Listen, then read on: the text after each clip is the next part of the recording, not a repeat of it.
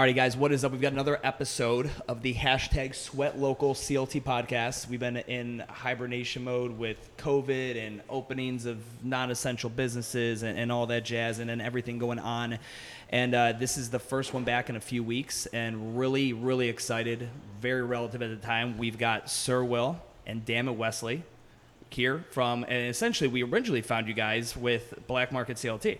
Yes. Right? So, and I want to talk a little bit about that. I want to talk about Wesley probably still got paint all over his fingernails and shit from doing the streets the other day. But I want to jam and just kind of talk about everything you guys have got going on and get to like even the early stage origins to this whole thing. So how would you consider, you guys you fall in this genre of creators, content with visual, audio, whatever. Someone asks you, what did you do? What's the answer? I'm going to let Will go first. Okay.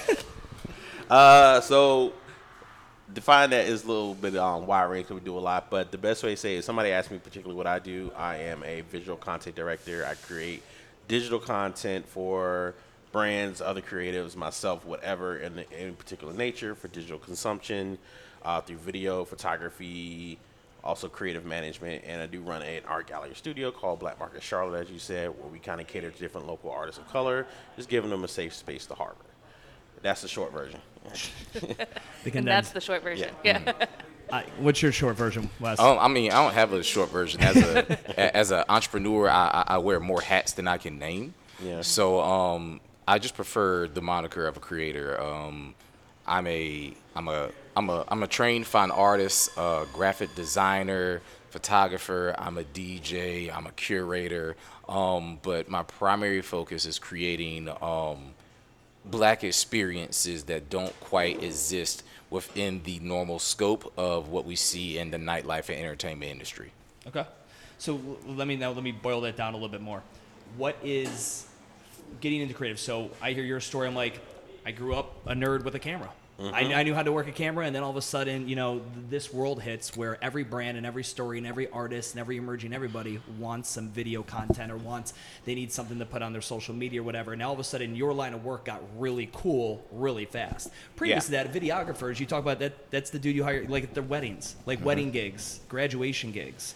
When did you really start getting into going ahead and doing creative work versus what I would imagine early days photography and videography probably was a little bit more boring?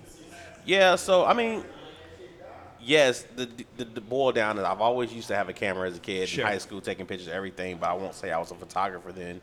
It was more or less around college when I went back. People started asking me to just do stuff. I'd be in the art department where they were over there, hey, can you just take pictures of us doing this? Can you take pictures of me doing that? And it just kind of boiled over from there. But the real whole creative aspect probably came within the last 2 to 3 years. Seeing Wesley actually doing stuff, I'm like, man, I'm here. I like shooting pictures, but I'm tired of this whole technical aspect of things. I do weddings sometimes. I take photos for fun, but let me actually figure out more of an artistic style towards it and developing my own vision from it.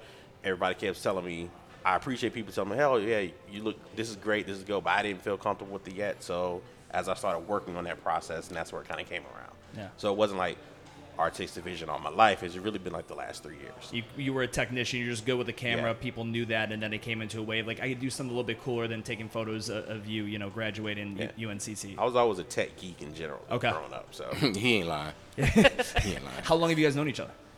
Like a decade, like 12 years. 2000. What did you come? 2004, 2005. Since then. So okay, yeah, long time. Yeah. What was the genesis? What was the meeting point? Yeah. We were neighbors in college, and then we became college roommates because I had to switch out my dorm room. There was a guy who never went to sleep, and he had some bad habits that made my skin crawl. And you gotta go. I had to get the hell up out of it. I couldn't take that no more. Yeah. I got lucky to have my own room, and I was like, all right, that's cool.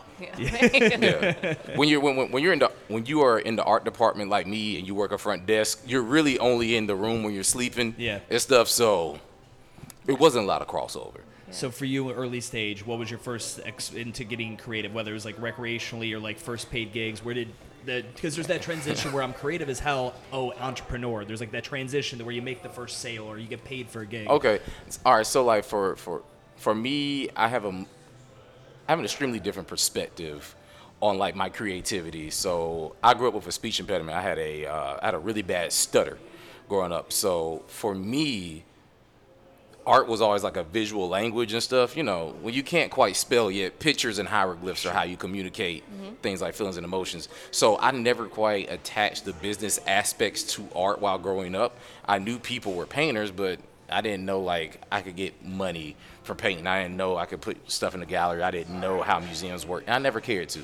I just wanted to be like a graphic designer in college. And while I was there, I was more interested in, I guess, like the process of manipulating people to behave a certain way based off what I designed. So to put that to the test, I came up with this faux concert series called Swaggerjet. We went to Winthrop University, so it's a predominantly white institution in Rock Hill, South Carolina, but it had a very large black population. And every homecoming, we would miss out on all the dope stuff. You know, like T.I. never came to campus. We never got like an early Chris Brown performance, nothing. It's just boring. So we kind of figured. I tried to bring somebody one time. Spice they it shut up. us down last. Yeah, time. yeah. So you know, we feel like we have no money, but we can spice it up. We'll just dress people up that look like the people on campus and do it that way. And it snowballed into this huge thing that the campus did for like almost 8 years after we had graduated at the time. So I think that's so you just find like the doppelganger for Rihanna and just you dress up. You're her, like just find celebrities, artists, all that. Yeah, That's like legit. So like before there was a trap karaoke, we were already doing something extremely similar to it on our small campus. But the fun thing for me was not only like making promo materials that had the city of Rock Hill and even Charlotte calling us asking, hey yo, is such and such really gonna be there? Why the tickets so cheap? To like creating like promotional materials of the students there and having full-blown photo shoots and video shoots and all that kind of stuff. So I was becoming more interested in the human experience attached to design work. And I think, go ahead. No, I was about to say, I think the best thing about that is I kind of felt that was a way of me developing my creative skills on too, because it allowed a lot of kids on campus who were using skills, because it's a very technical programs on there when you learn how to shoot, from editing to audio, stuff like that, to actually be like, oh, I can actually think differently and use what I know now to create something that I'm going to enjoy and other people on campus. So a lot of people really got to bring their stuff together, they bring their skills together, and really just creatively just do what they felt was right. And it wasn't like we were telling them, he was telling them, oh, that's wrong. It was like, that looks good. Go for it. Right here. Go for it. Let's go. You want to do what? Okay, go ahead and do it. The good, the bad, the ugly. I want it all. Yeah. So it manifests, and you're in a city of Charlotte. Would you say, pre this and what we're sitting here, the country's largest, rights movement, stuff like this largest protest standing we've ever seen. Pre that, would you say Charlotte is creative? Is Charlotte as creative, or is something like this bring out the creativity in people who maybe were a little hesitant to be creative? What would you say? So there are creative people in Charlotte. Charlotte is not that creative.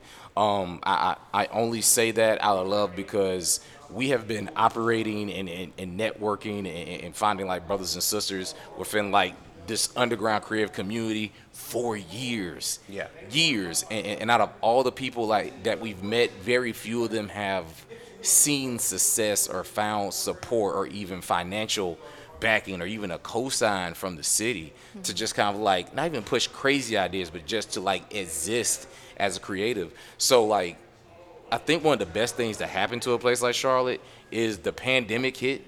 Everybody was forced to stay in their house and they realized it's ugly in here. Yeah. I don't have any good wall art. Why don't I have good pictures of my family? If I was to die today, if the coronavirus got me today, right? How would I be remembered? By this like Belk photo that I took a couple of years ago for Christmas? Maybe I should find somebody and pay them actual money to do something to immortalize me, right? Mm-hmm. So I've been seeing a lot of that. A lot of my artist friends have been thriving throughout the pandemic because they're being hit with commissions. They have opportunities to sit down and edit long form content. They're able to make podcasts and people are actually at home to listen to it.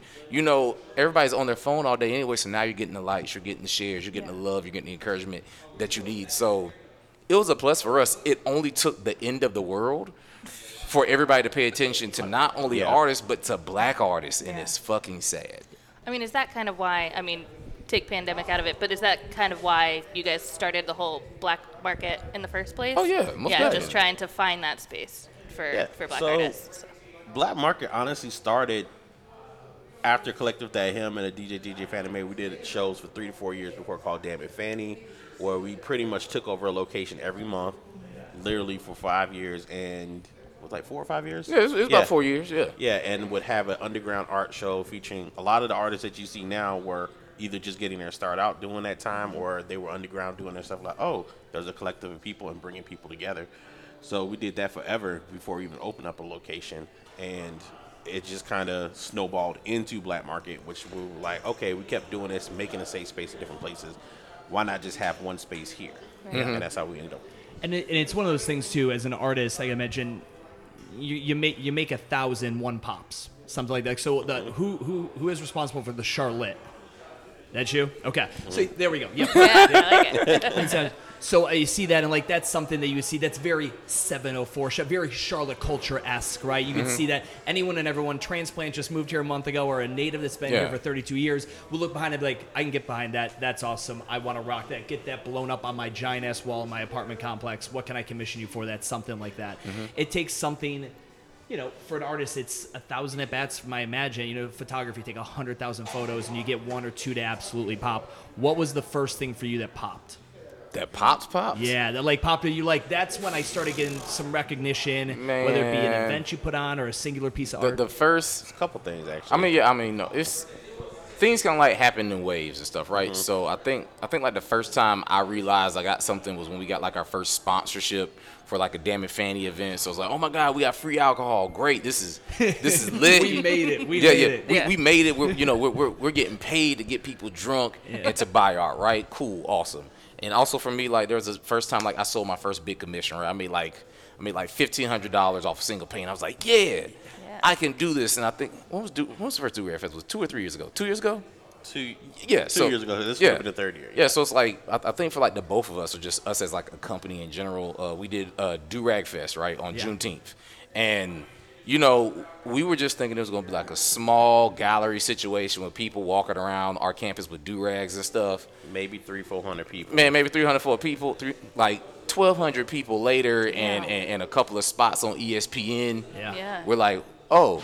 We have We have we have something. Oh, okay. Yeah. It popped, right? Yeah. But you don't know it when you're making it at the time. You're so close to it and putting it together. Most people, unless you've got that just crazy audacity, you're like, "Oh, this ain't gonna be shit. This is just gonna be a thing. It's gonna be cool. It's not gonna be iconic." And then it be something, and then it catches. The right people see it. You do it really well, and then they want it again.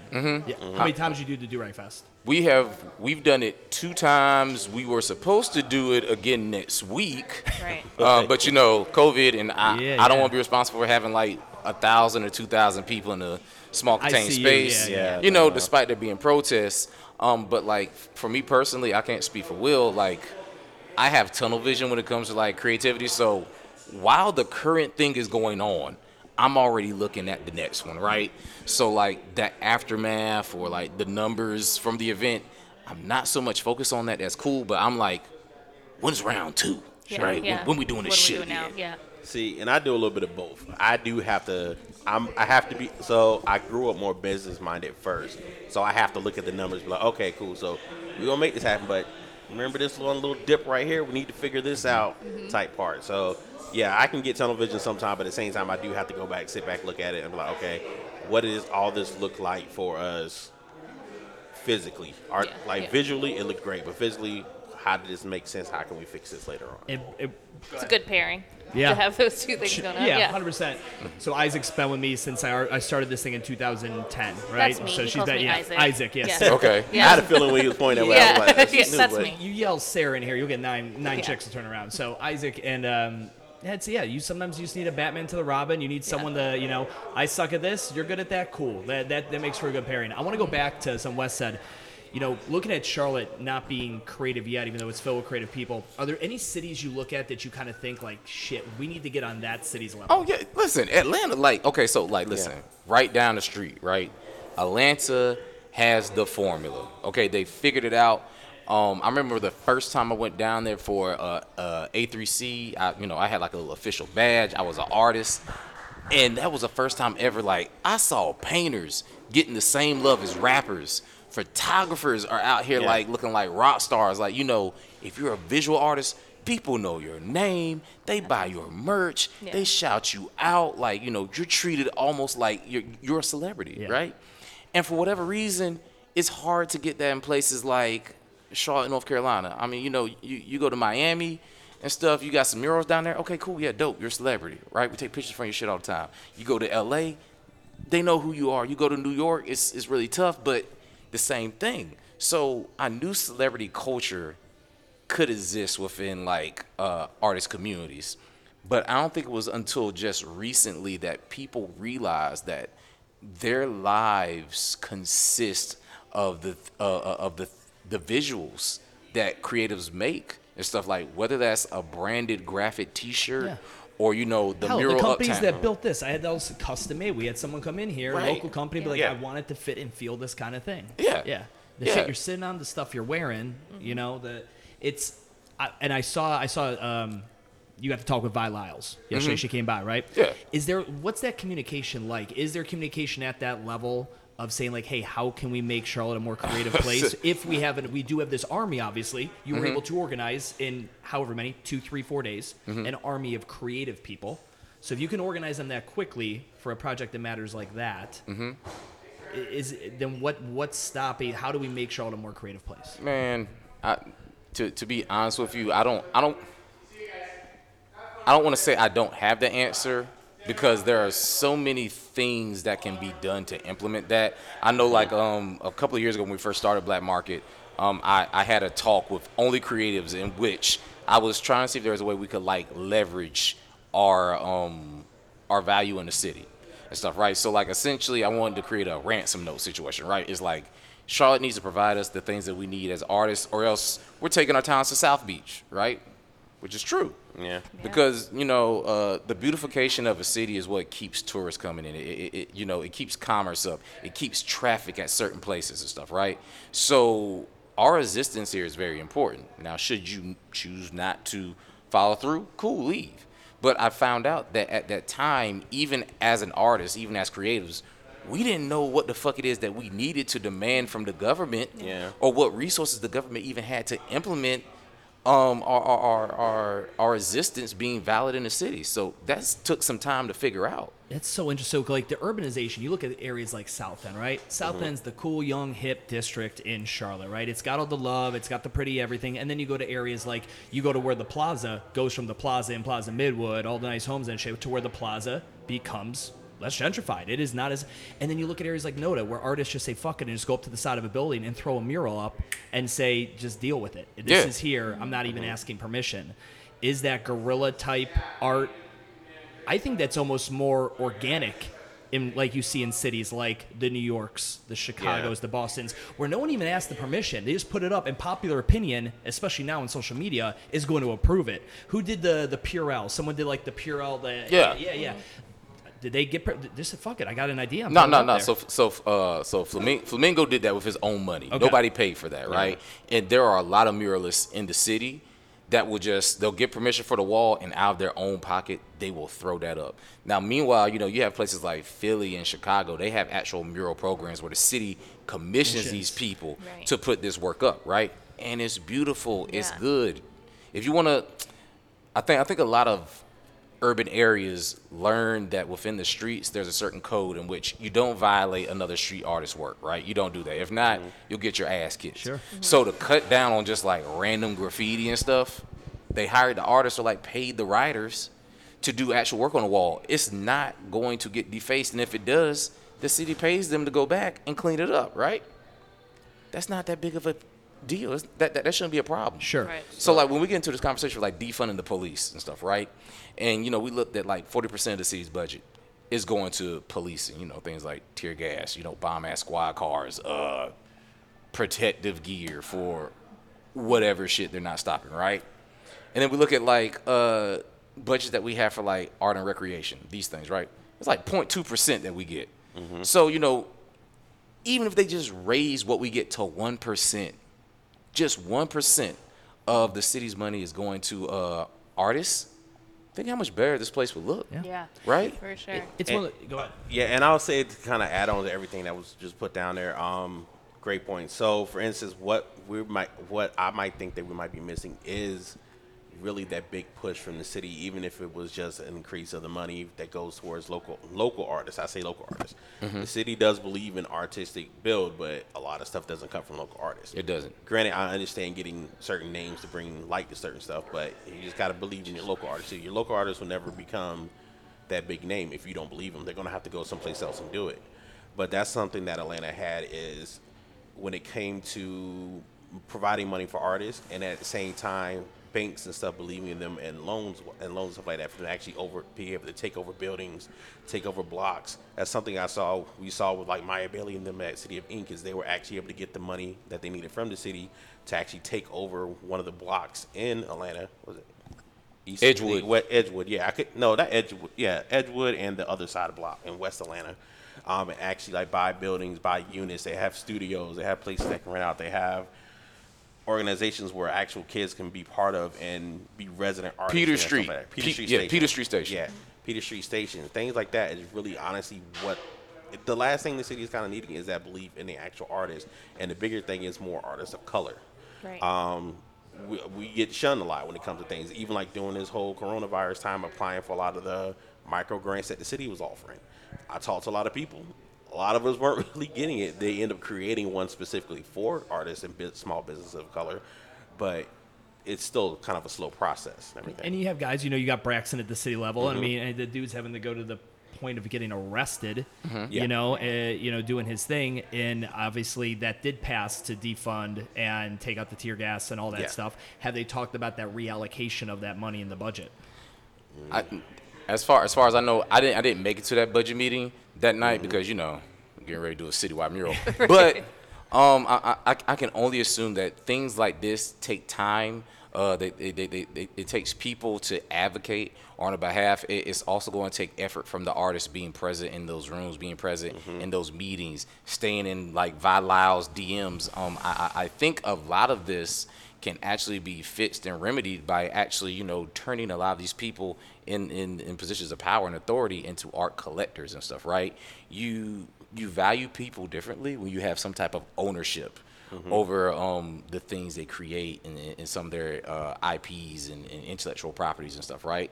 So I'm just going to be optimistic and assume that the outpouring of support and love that we've been seeing in the past 12 hours for a street mural, to the point that people are out in the rain, literally blocking off the intersection so nobody can ride over it and stuff, right? That's important. It could be argued that, symbolism is meaningless in situations like this, whereas a protest, but also we have to remember that like symbolism is what gives people hope. Symbolism is what gets people through. We have sports symbols all the time and stuff, right? So you're like during the civil rights movement, or like during Vietnam, Muhammad Ali stood for something, right? He wasn't going to fight the white man's war. He wasn't going to go and kill Southeast Asians and the Vietnamese just because the American government said so, right? Despite him not doing anything, that resistance meant something. He was turned into a symbol, right? Michael Jordan, he is a symbol, whether he gives to the public or not. He's a symbol. Yeah. As we learned, Kobe Bryant, right? Even in his death, he's a symbol.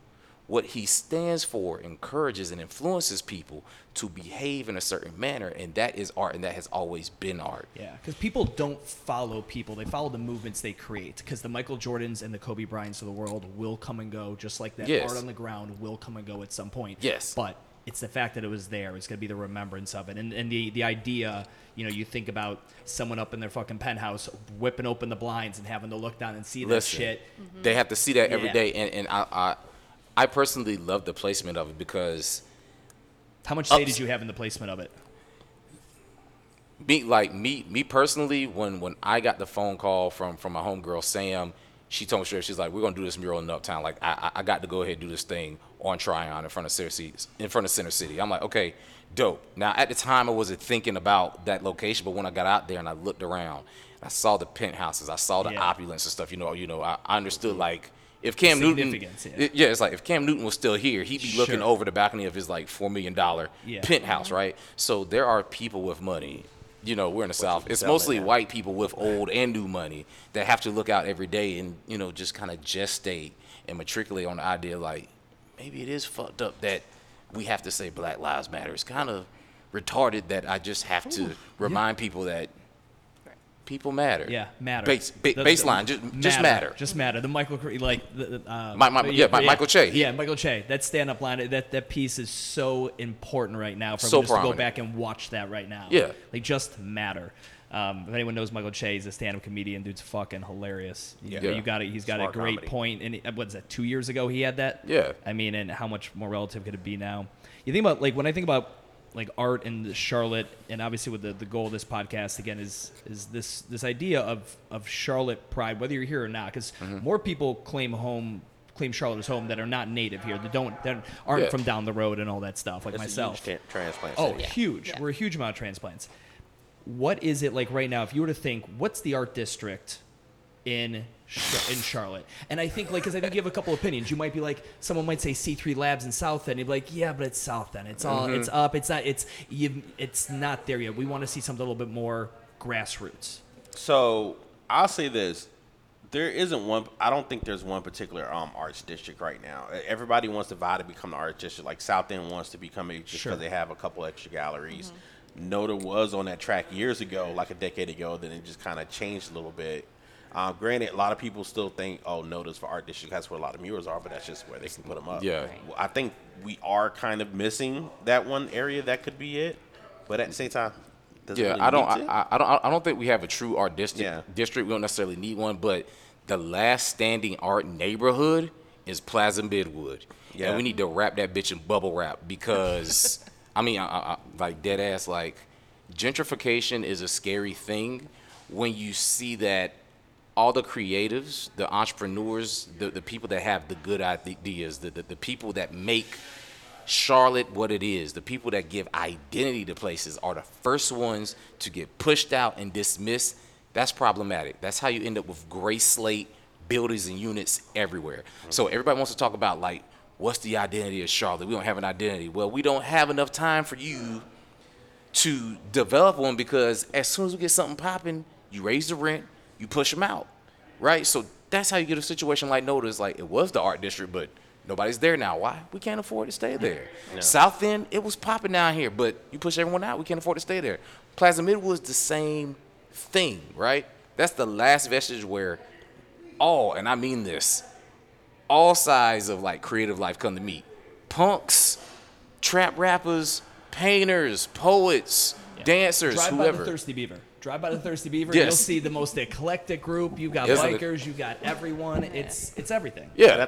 And I think stepping back to the whole gentrification part, and you said something about this earlier about Plaza Midwood, is when it comes to gentrifying, I understand certain points of bringing new things, but also art will help bring beautification to different areas as well too. Most people are like, oh, it's not a art district because we haven't fully gentrified moving out. That's not necessary. You need to bring money into those neighborhoods. There's a lot of artists and growing up artists or high schoolers and stuff like that that can be pulled from there to help beautify the areas with their mural and street arts. Just pushing money into the areas like, for instance, like Statesville Avenue and things like that is what really is needed to develop that art district, not kicking everybody out and putting $1 million home over there. Right. Right. Give this neighborhood money to put a mural up and make it look good. Yeah. It's kind of endearing and insulting that the value of your property or your home is predicated on the work that I did for free for the sake of the public, right? And then you come in, you monetize that, and then you spit in my face by either removing me or blocking my entry into the space. Yeah. Right? Yeah. I mean, but this is the history of being black in America to some degree, but you sometimes feel like you're integrating your people into a burning home, as MLK once put it, right?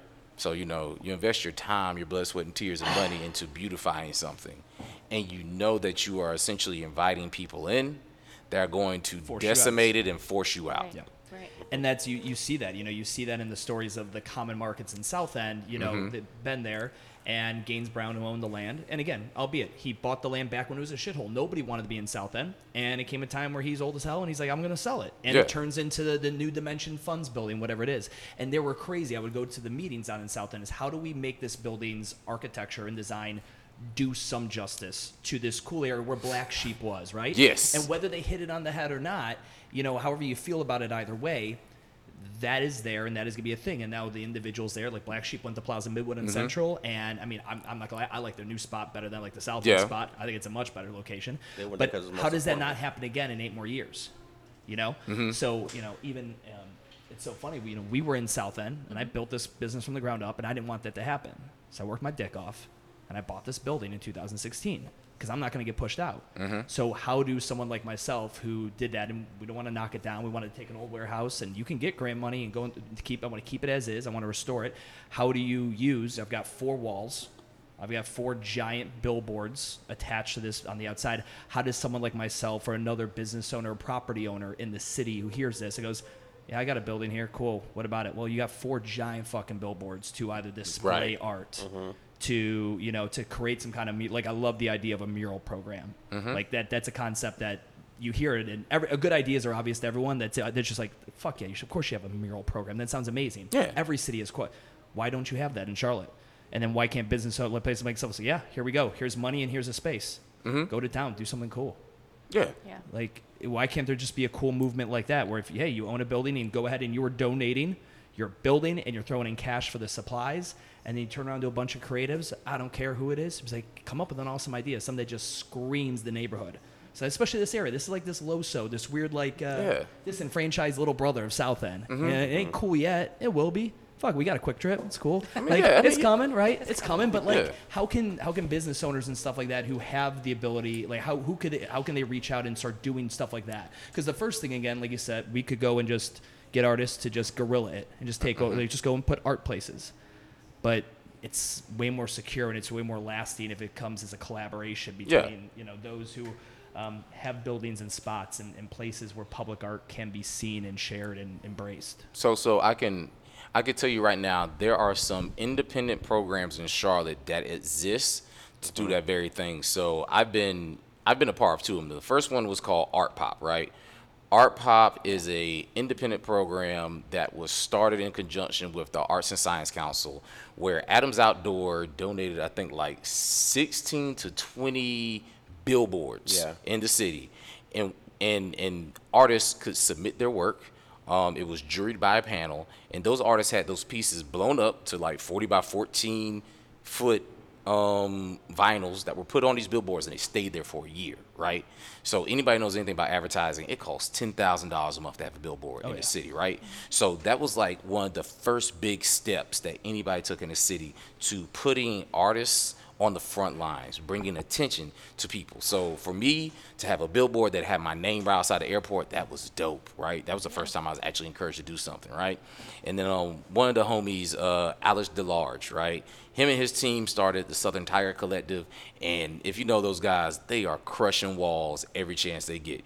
Like, you give them an inch of a brick, they're going to take a mile and do something crazy with it, right? They were able to finesse a situation where they could start the Talking Walls Festival, right? So every October, they hunt down 16 or so walls, and they turn into a whole 3-day weekend of them bringing in international artists and local artists at the same time to simultaneously do large-scale work in the city, right? So hopefully this will be year 3. Now, we can encourage these things. We can make it happen. And in the words of Ohavia Phillips and stuff, if you want to see more, pull up. And it's just as simple as, you don't necessarily have to be in the room, but a simple DM, hey, I saw you did some cool shit. How can I get down, right? So it could just be as simple as you saying, if Talking Walls wants to come down to LoSo and do some shit, I got the space for it. Y'all can do whatever the fuck you want. Matter of fact, I will help to crowdfund some extra money for whoever you bring in, right? That's what I was about to say. Because a part of the issue is, of course, capitalism sometimes rears its ugly head. And if you know you can get a free mural every October, sure, you're going to do it. But if you want quality work, if you want to grow this, if you want to be a business that not only maintains that traffic, but you're a part of the arts community, because, you know, we fuck with people that fuck with us, right? Try to raise some money. You know what I'm saying? Like, it's not that hard. Like, we have seen what, like, a crowdfunder or a Kickstarter we can do. Like, we've seen what $1 donations can do over the course of time. And that's for dumb shit even. Dumb shit. Let alone something that actually means something. Dumb shit, but, like, you know, like a lasting piece of art. Yeah. You know what I'm saying? You know, or maybe you just, okay, for like movement, right? You have 4 walls, right? You have friends that have warehouses with 4 walls. How dope would it be if you had the people of LoSo, the people of just South Charlotte in general, create like some kind of like fund where y'all raise like $50,000, which probably wouldn't be that hard. You know, like get $5 from everybody who lives down here, right? $50,000 for a rotating wall program, right? So you have places like Miami and Wynwood. They change those walls out every quarter. They commission the artists like $2,000, $3,000, $5,000, whatever, right? People are constantly in those neighborhoods to take those pictures. They're constantly going in and out these businesses to patron. Why? Because it's dope. The energy is there. You're a part of history. You're being memorialized in a movement, right? You gave money to a movement. That is something. Charlotte is slowly learning about the value of investing in their creatives.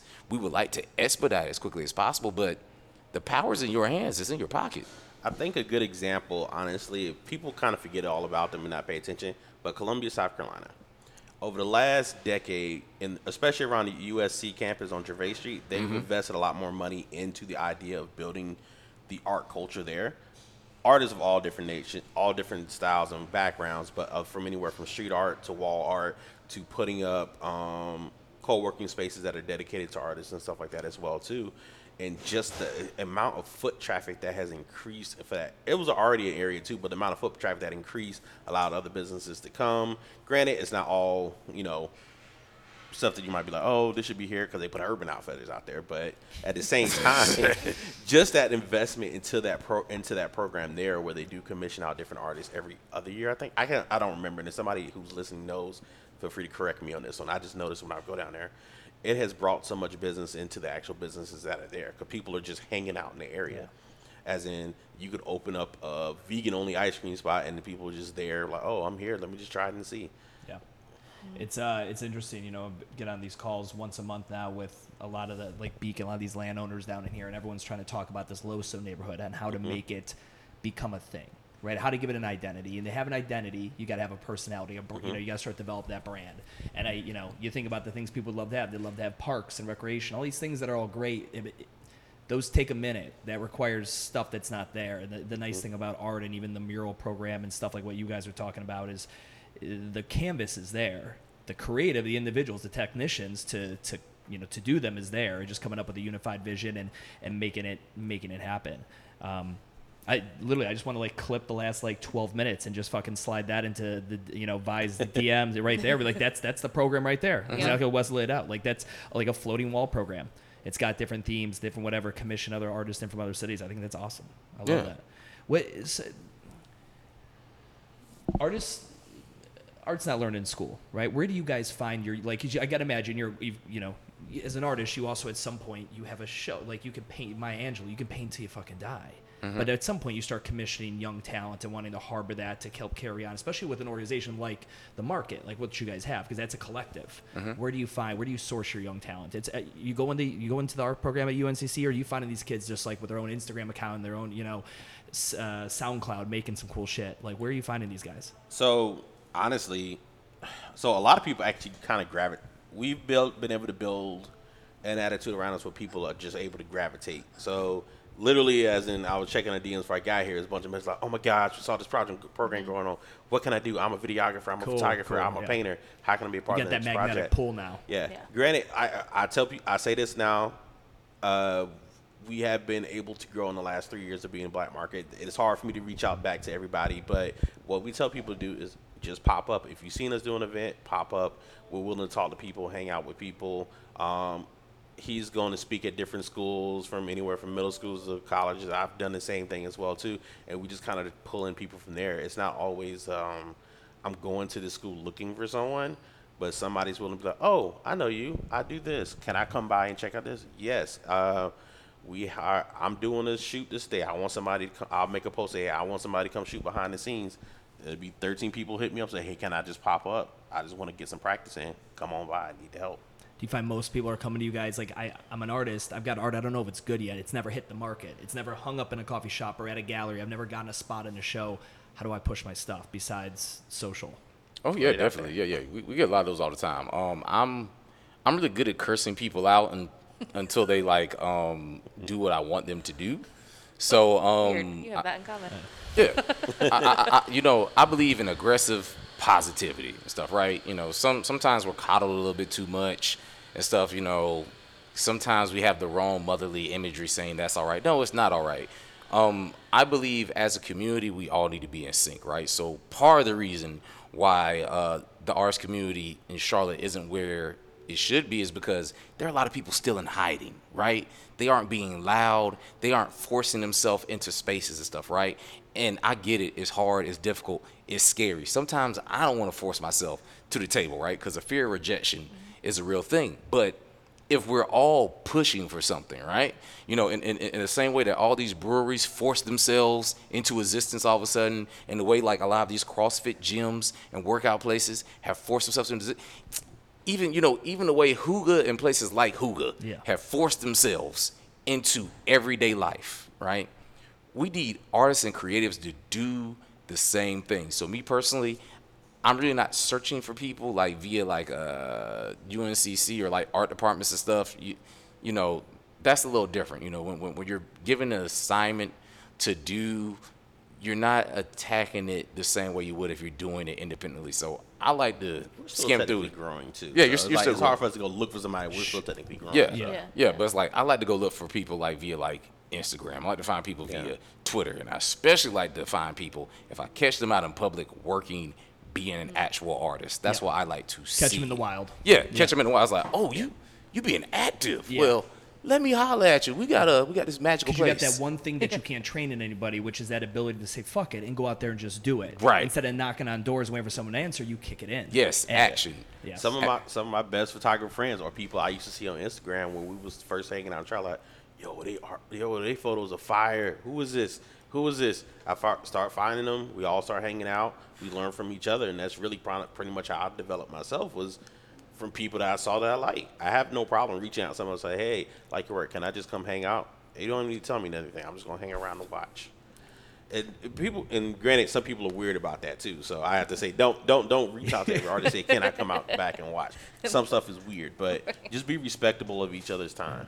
So let's go. Everyone is listening. Obviously, the big thing, thousands and thousands and thousands of pictures will be taken on that mural in the next 2 hours. Right, it happened. Yeah. Give me the scope of it. How many artists did you curate to come together to work on that? Okay, The Black so- Lives Matter mural. Yeah, how'd that Okay, happen? so all right, so this is essentially how it happened, right? Now I'm gonna start from the very beginning.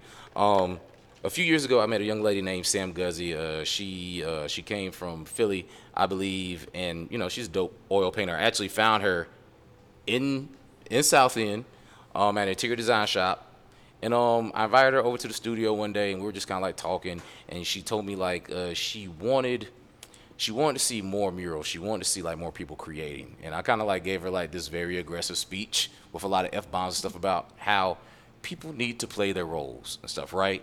So if your role is doing like admin shit, if you want to see this program, do it, right? Follow through. Well, the opportunity came knocking for her to finally like put this on. And she started this thing called Brand the Moth. It's a nonprofit organization. She started a mural residency program in which she brings in people who have never touched a wall before, gives them the resources and the training they need behind it, and lo and behold, gets a phone call. Hey, would you like to do a Black Lives Matter mural? Shit, let me get people online. She calls me. All right. Does she have her own studio? Where does she operate out of? She actually has a warehouse not too far from here. So she's located down here on this end. Get her on the next one, man. Yeah, right. Yeah, I'll get. Yeah, that'd be great. Yeah, I'll give y'all all her information and Yeah. stuff, right?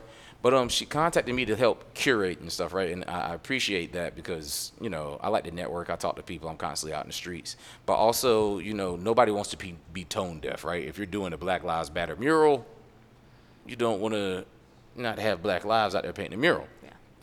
So I kind of like go back into my old Rolodex of Avengers that we've used for past events, people that we've talked to, people we've worked with, collaborated with.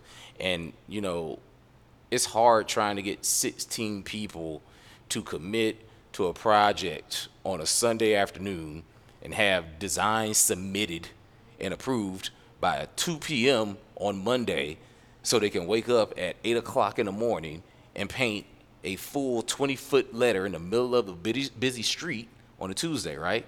It's hard. Yeah. It takes a lot. But I just personally was thankful that she not only remembered that conversation, but she actually followed through with the actions behind our talk, right? Yeah. I'm happy that somebody actually held me accountable to the shit I was talking to them to follow up and help them out when it came time to, get the work. And I've always believed in this idea of being in sync with each other, right? Community can't exist if people aren't taking action, right? So I'm pretty sure for you, like, what's the point of you opening a studio like this if it's no juice bars, no healthy eateries, right? No like doctor's offices and shit, right? Your work is for naught. It means absolutely nothing. There's a network of things that need to be in place for you to make money, right? Mm-hmm. So if you see other gyms are making money, okay, that's good. That means people are primed and prepped and ready to get fucking fit. If you're a gas station, you're a Quick Trip, there's nothing better for business than a Sunoco to open up across the street. Right. That's what you need. It's like, okay, so people need gas in this area, right? So for me, being able to talk to artists and other creatives that are like, I know how to paint, but my interests are in art administration. My interests are in writing grants. My interests are in going to board meetings and talking about getting funding for creative programs and stuff, right? That's what I need. That's what we all need. Like, I'm not that good at like public speaking. I mean, I'm pretty sure I sound dope with this podcast, but sure do. I'm not. Yeah. But I'm not the one out here doing the research on where the money is and stuff, right? I'm just here to kind of inspire and get the work done. And I'm happy for people like Sam. I'm happy for people like Alex. I'm happy for like the team that puts on Art Pop. We need more of that, and we need more people like you, the listeners at home, to kind of like invest and pour into these programs so that people like me don't have to work so fucking hard to make Fetch happen. Y'all remember that movie? Yeah. Mean Girls? Okay, yes, okay, there you go. And I'll even add this to it. Even if you can't invest, the biggest thing you can do is to become an ally and help people to find the money they need to invest. That's the other biggest thing. When it comes to starting a lot of these programs and doing things like that in general, to some people, because like I said, we don't look qualified enough to get the grant or the money to actually do it. And so I hate to say it, sometimes we do need that assistance help with somebody coming in as a cosign. Sorry. It's a timer for something. You good. But sometimes we do need help with that cosign to actually come in and actually get that done. So even if you can't donate your time to helping us find that money. I love it. I think Charlotte, obviously being the fast-growing city it is, and with gentrification being a hot topic, you can't see the agenda post up or any of these news outlets post up about a new anything going up, and then you've got a dick kicking contest in the comments about how, and there's got to be you can't have a growing city without having some of these areas, but there's a way to preserve, there's a way to do it appropriately, there's a way to not price everybody out of a neighborhood. There's a lot of strategies and things like that exist in the actual economics of the urbanization of any city or any neighborhood as far as that goes. But you think about art is the thing that makes places cool first and foremost, and and art being beyond a moss art wall or a mural on the ground or whatever it may be. It's in the design of a city, and like again, I think a central in Plaza Midwood, and like when you said, I'd say that it's probably the most quintessential art district, I would say. You just go down there, you got the reggae shop, you got a Nova's Bakery, you got this, it was just very eclectic, very cool, and you hate seeing places like that lose that identity. And I don't think it's I think it's you can't bitch in the comments about it, about how you don't like that shit going away without actually doing something about it, without actually going, I guarantee you go around to any one of these little neighborhoods and you go to a bunch of different business owners, be like, hey, what can we do on your property to make this place come to life a little bit more, to tell the city, the story of this town, this area, the people who live here, the things that we do here, what we want to be known for, all that. No, I definitely, off the podcast, I would love to jam and see what we could potentially do. Mm-hmm. Every warehouse behind here just got bought up, and so we have this giant 96-foot wall, literally the span of this fucking wall on the outside, that's going to be facing all this new development and stuff like that. And when you look at it, you see the city, and then you're going to see that, and it's going to be a giant open mural to do some really cool shit on. So I'd love the jam on with some possibility and collaboration with doing something with that. I think it'd be really cool. Yeah, we're always down to help really a program or something like that. So. And where can, because you guys obviously have your own merch, you have your own products that you sell to the public as far as that, in different aspects of art. Where can people find you guys? They want to support, they just want to get in contact, they just want to drop you a DM and say, hey, I thought that was dope work you did. Where can they do that? Okay, so first you can find our collective, Black Market Charlotte, on Instagram, Twitter, Facebook, and website at Black Market Charlotte. That's BLKMRKTCLT. You just type that in, you'll find us all throughout on Google. And you're physically located in Yes, Camp and North. we're physically located in Camp Norrington at 1824 Statesville Avenue, Suite 106. DM us for popping in right now. We're a little small space, so we don't need a lot of people popping in right now because Corona is still alive out here. But we are welcoming people to come in and check out the artwork that we have on the wall. If you want to donate, just go to our website. There's a couple links on there. If you have anything particular in mind that you want to donate to or create a program around us, send us a message. I'll be the one to respond to it. If you want to find me personally, I'm Simplistic Phobia, SIMPLISTICPHOBIA. That's B as in beta on Instagram and all your stuff. I like it. Oh, I mean, I'm easy to find. I'm just a guy on the internet. So if you want to follow me, it's dammit_Wesley, DAMMIT_Wesley, WESLEY. What's the story behind it? The story behind Is it? that just like your mom yelling, "Damn it, Wesley, what the fuck you doing?" You know, okay, so okay, you know, it's multiple origins of my name.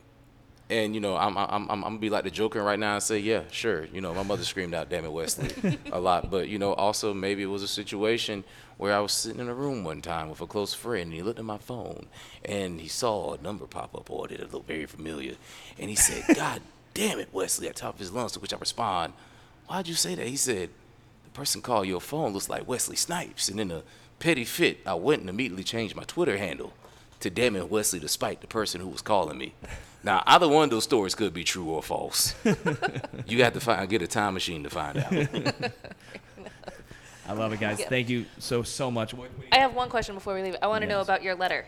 So Yes. you painted the bee, right? Yes. Yes. Is there anything you want to talk about with what you were going for with that letter? Okay, yeah. So, so within the letter B, there is a reoccurring motif that I use. I like to use Storm from like the 1970s from the Chris Claremont run of the X-Men, right? The idea being within pop culture, there's like this recurring imagery of like a crying girl. And during that time period of comics, Storm was very emotional. She was very in touch because, you know, she's in control of the weather, so when she cries, it rains.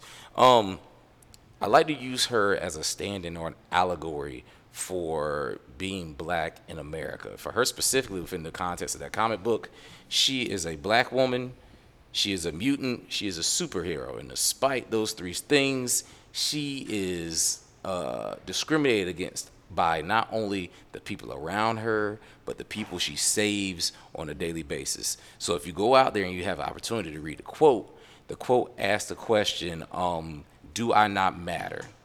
Will I ever? Why won't you love me, America? And I'm just going to leave it at that. A lot of us share those feelings. We have those sentiments and stuff. We don't know how much longer we can save the world or bear the burdens of America's history on our backs before we just cave into the fact that we will no longer be loved or the love won't be reciprocated. So do with that as you will. Yeah. Thank you. Appreciate that. Were you a comic book nerd growing up? Oh yeah, Is definitely. that your thing? Yeah, definitely. I mean, specifically like, Marvel comics. They had, all comics back in the day had like a lot of social commentary, but for Marvel to pull out the X-Men and it was legitimately like an allegory for the civil rights movement.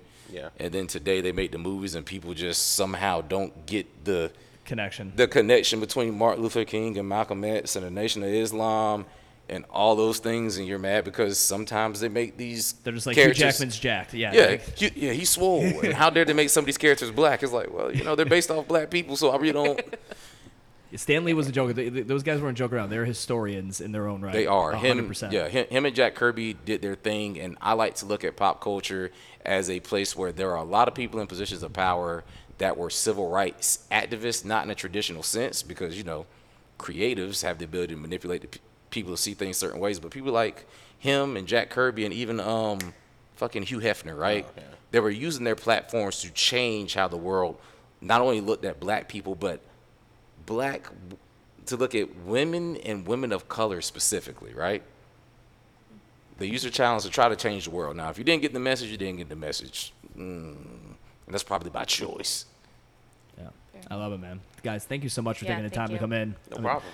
And what's next? You guys talked about doing anything else? I mean, we're discussing some things, and when we can't mention it right now on the podcast, because we're working on details. By the end of this, well, I'm not sure when this podcast is coming out. Within a couple of days when we're recording it, so we should have some more info. But if you want to see what's next, follow our Instagram, Black Market Charlotte, right now. Yeah, or go to our website and subscribe, because you're going to probably get an email within like next few days. Yeah, awesome. You're going to love it. It's going to be great. Awesome. Yeah. Thanks, guys. Appreciate it. Thank you. Thank you.